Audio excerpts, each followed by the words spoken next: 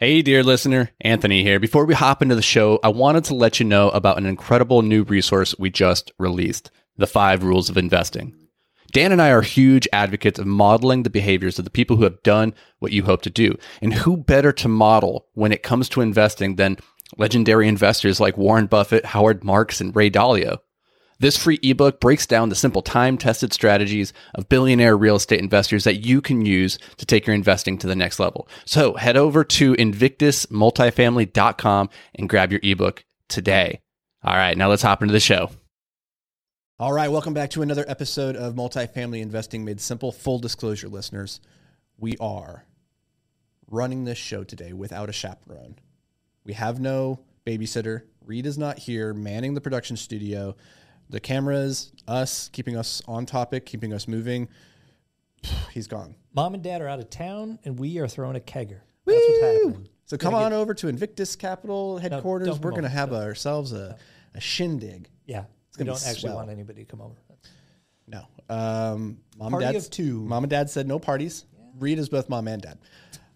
Okay, so let's get to the topic. Let's do it. One of the questions we get all the time, might be one of the most common questions actually, from new investors, people who want to get into real estate. They think, I want to buy a duplex. I want to get into large commercial multifamily like you guys. They like, I want to be like you. But they're maybe starting out and they don't have any capital or they don't have any industry experience. They don't have any network or anything like that. So one of the common questions we get is, should I go get my broker's license? And on the surface, this makes a lot of sense. Like, oh, it's in the industry. I would learn a lot about real estate probably by getting my broker's license. And then maybe I will have access to more off-market deals and I'll meet more people in the industry and all that stuff, right? So on the surface, it sounds good. What's your take on this? Because I think there's two directions we can go with this, but I'm curious, what comes to your mind initially when somebody asks you that? Yeah, I mean, this is a really frequent question. Doesn't matter the age, but anybody who's is trying to get into real estate and trying to get in and be an active investor. This isn't a question we get from passive investors, but those people who want to basically do what we're doing, it's very common perception to have that, hey, maybe I should get my real estate license. And some people actually think they have to. Like it's like almost legally like a law. required. Yeah, you have to have your license to be transacting in this space, which is not the case. My response is, no, you don't need to. I don't think it's really an effective way to get rolling. It's definitely not necessary. If you need to generate cash and you're in the sales industry, like maybe there's an argument to be made that, you could build up a little bit of a investment pile of capital and you're really good at sales, maybe. But otherwise, if your goal is to invest, like don't waste your time on going into the sales field because honestly, you might do really well and get stuck there. I'd hate to see that happen. It's, Golden handcuffs. Yeah. Yeah. Because you can make a decent amount of money or a lot of money doing it. So it could be kind of sticky if you're not careful. Yeah, that's where my mind goes to, is if you're starting out, when you're young and you're like fresh out of school or something and you don't have any means to go make a lot of money, I think sales jobs are the best way to get started because in a lot of cases, your commission is tied to how good you are. And in the beginning, you're going to suck, so you're not going to make much, but you get better at it and then the sky's the limit. Yeah. And so I do think that being a broker could be very interesting if you want to get capital and you're smart and you realize like, okay, as this capital comes in, I'm not just going to spend it. I'm going to invest it. I'm going to take this money and be putting it over into this other thing. Generally though, I see a lot of brokers not do that. They get the money and then they start getting the nice car and the next thing they know, the house, and then everything kind of creeps in their lifestyle and they couldn't afford to invest. Now they have to sell just to keep the engine going.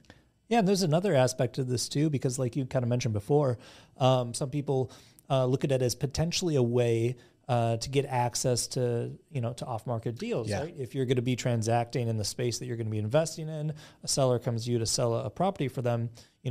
I used to ask this question myself a lot of the time, like why aren't brokers picking these up themselves and selling them? But I mean, that's a huge conflict of interest for the agent, right? It's their job to take that and show it to the market. That's what they're getting paid for. So from the seller's perspective, that's not going to fly. If you offer to buy it, they're probably going to be like, wait a minute, that implies that I could probably get a heck of a lot more if we actually market it. So no, sir, I'm not going to transact with you anymore. Yeah, I know a lot of people get it and think this way. Like I'll get my broker's license because I'll have access to more off-market deals. And I know brokers who have done this. You can do it, but you have to be upfront and transparent with the seller and explain like, here's the situation. I'll give you this much. I'll buy it from you right now, or I can take it to market. but you're going to create this friction between you and your prospective investors, like the people that you would bring the deal to. Because if you bring me a deal and you just picked off the last couple of things, I'm like, okay, this deal isn't as good as what you're getting. Like, there's a conflict here. And so you got to be able to navigate that. And maybe more importantly is when you're a broker, you have a lot more disclosures and a lot more legal loopholes that you have to jump through than if you were just doing something off market. Like if I reach out to you off market, I can say, hey, I want to buy your building, whatever. But if you're a broker and you reach out off market, you got to tell them. It's like a cop. If I ask you, are you a cop? You got to tell me. You know, that's true. I forgot about this, but on those first couple of deals where I was, contacting sellers directly, trying to find something on the second deal in particular, the 8 unit I picked up, and even brokers who are listing properties will ask you this. If you call somebody and ask them about a property they're listing, they're going to ask you, are you a broker? Because number one, if there's a listing agent on the deal and you call inquiring about it, their first question is, okay, I want to make sure you're not going to take half my paycheck. I want to make sure I don't have to split the commission with anybody. Like, are you a broker? If you are, that's going to cause issues because you're going to be a much more expensive buyer. So even if you're not coming in, trying to take a piece of that, once you say you're a broker, the perception to that listing agent is that this guy's probably going to try to take a piece of my paycheck. So it's actually a hell of a lot easier to just be like, no, I'm not a broker. People are going to respond much better. Sellers are going to respond a lot better to that. Yep. The last aspect of this is maybe not the last one, but another one that comes up, and this last one I got, so I'm dry after this one, is, I just brain farted. Where did it go? Maybe you just keep talking for a second because when you were talking, it came to me. Wait. Yeah, I'm pretty much out of them too. I think we hit on most of them, to be honest. I think the biggest. I got it. Good. Okay. Because I had nothing. Thank you. Okay. So the last question is, okay, if I become a broker, then surely I'll learn more about how this industry works. I'll have better connections. I will become a better underwriter. I'll be able to identify better deals. That might be true if you get into large multifamily of the type that you're going to be transacting in, but probably when you're starting, you're going to go and be a residential broker, like a single family duplex. That is not going to transfer at all. And I do not know if being a broker, like a multifamily broker, really makes you that much more. I don't know if the time and energy that goes into becoming a successful multifamily broker would make you that much better than if you had just gone off and become an investor right away and just been underwriting every day. Like a lot of these guys and gals, like no offense to any of them, if they're listening, they're not that sophisticated. It's not like they have a PhD in this. So yeah, I'd have to agree. I don't think, you obviously get to witness a lot more transactions because, a lot of the larger multifamily and commercial transactions, it's a little bit tougher to get data on those things. So you would get more insight into transactions, but I don't really know how much value that would provide. Just go out there and actively invest on your own for a year and you'd probably get a good amount of experience. So. I agree. So, that's how I look at it. Honestly, like, I'm not going to say being a broker is not the right move for some people, but again, it's like, if you're trying to generate good income, like you're at that point, you're trying to pick a career path and investing doesn't even make sense yet because you just don't have any capital to work with. Sure, being a broker is actually a pretty bomb way to make really good money. But the problem with any job where you have the opportunity to make really good money is it becomes golden handcuffs really easily. So just be aware of that. But don't go get your broker's license if you think that's going to be what helps you become a better investor or even get involved in investing. It probably will not. If anything, it'll probably hurt you. Yeah, I agree. All right. So that's it. That's all we got. See, we did pretty good without your read. I was concerned for a little bit. I think we just stayed on one camera angle, right? Yeah. So for the listeners at home watching on YouTube, or if you go to Multifamily Investing Made Simple, I'm not playing with the cameras today. I can switch them like this. But this is what you get. Reed usually does that. And what ends up happening is if I run the cameras, I sit on me.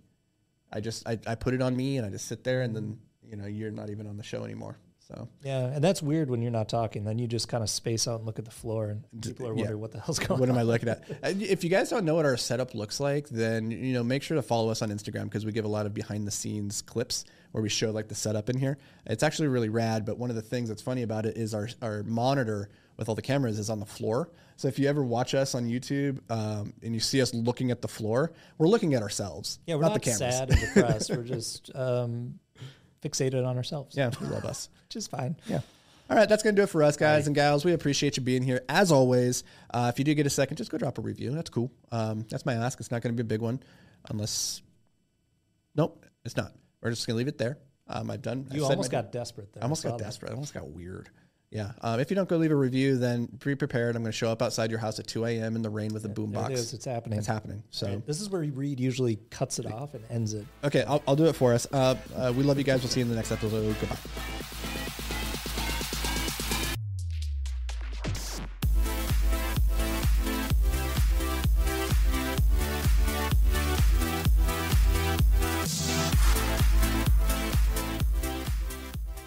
Hey, thanks for joining us for another episode of Multifamily Investing Made Simple. If you enjoyed the show, could you do us a massive favor? Head over to iTunes and leave a 5-star rating and review. Your feedback, it means the world to us as it helps us grow and spread the word about multifamily investing. And don't forget, sharing is caring. So fire this episode over to any friends or family who you think could benefit from learning all about multifamily investing. Thanks, guys. We appreciate every single one of you, and we'll see you on the next show.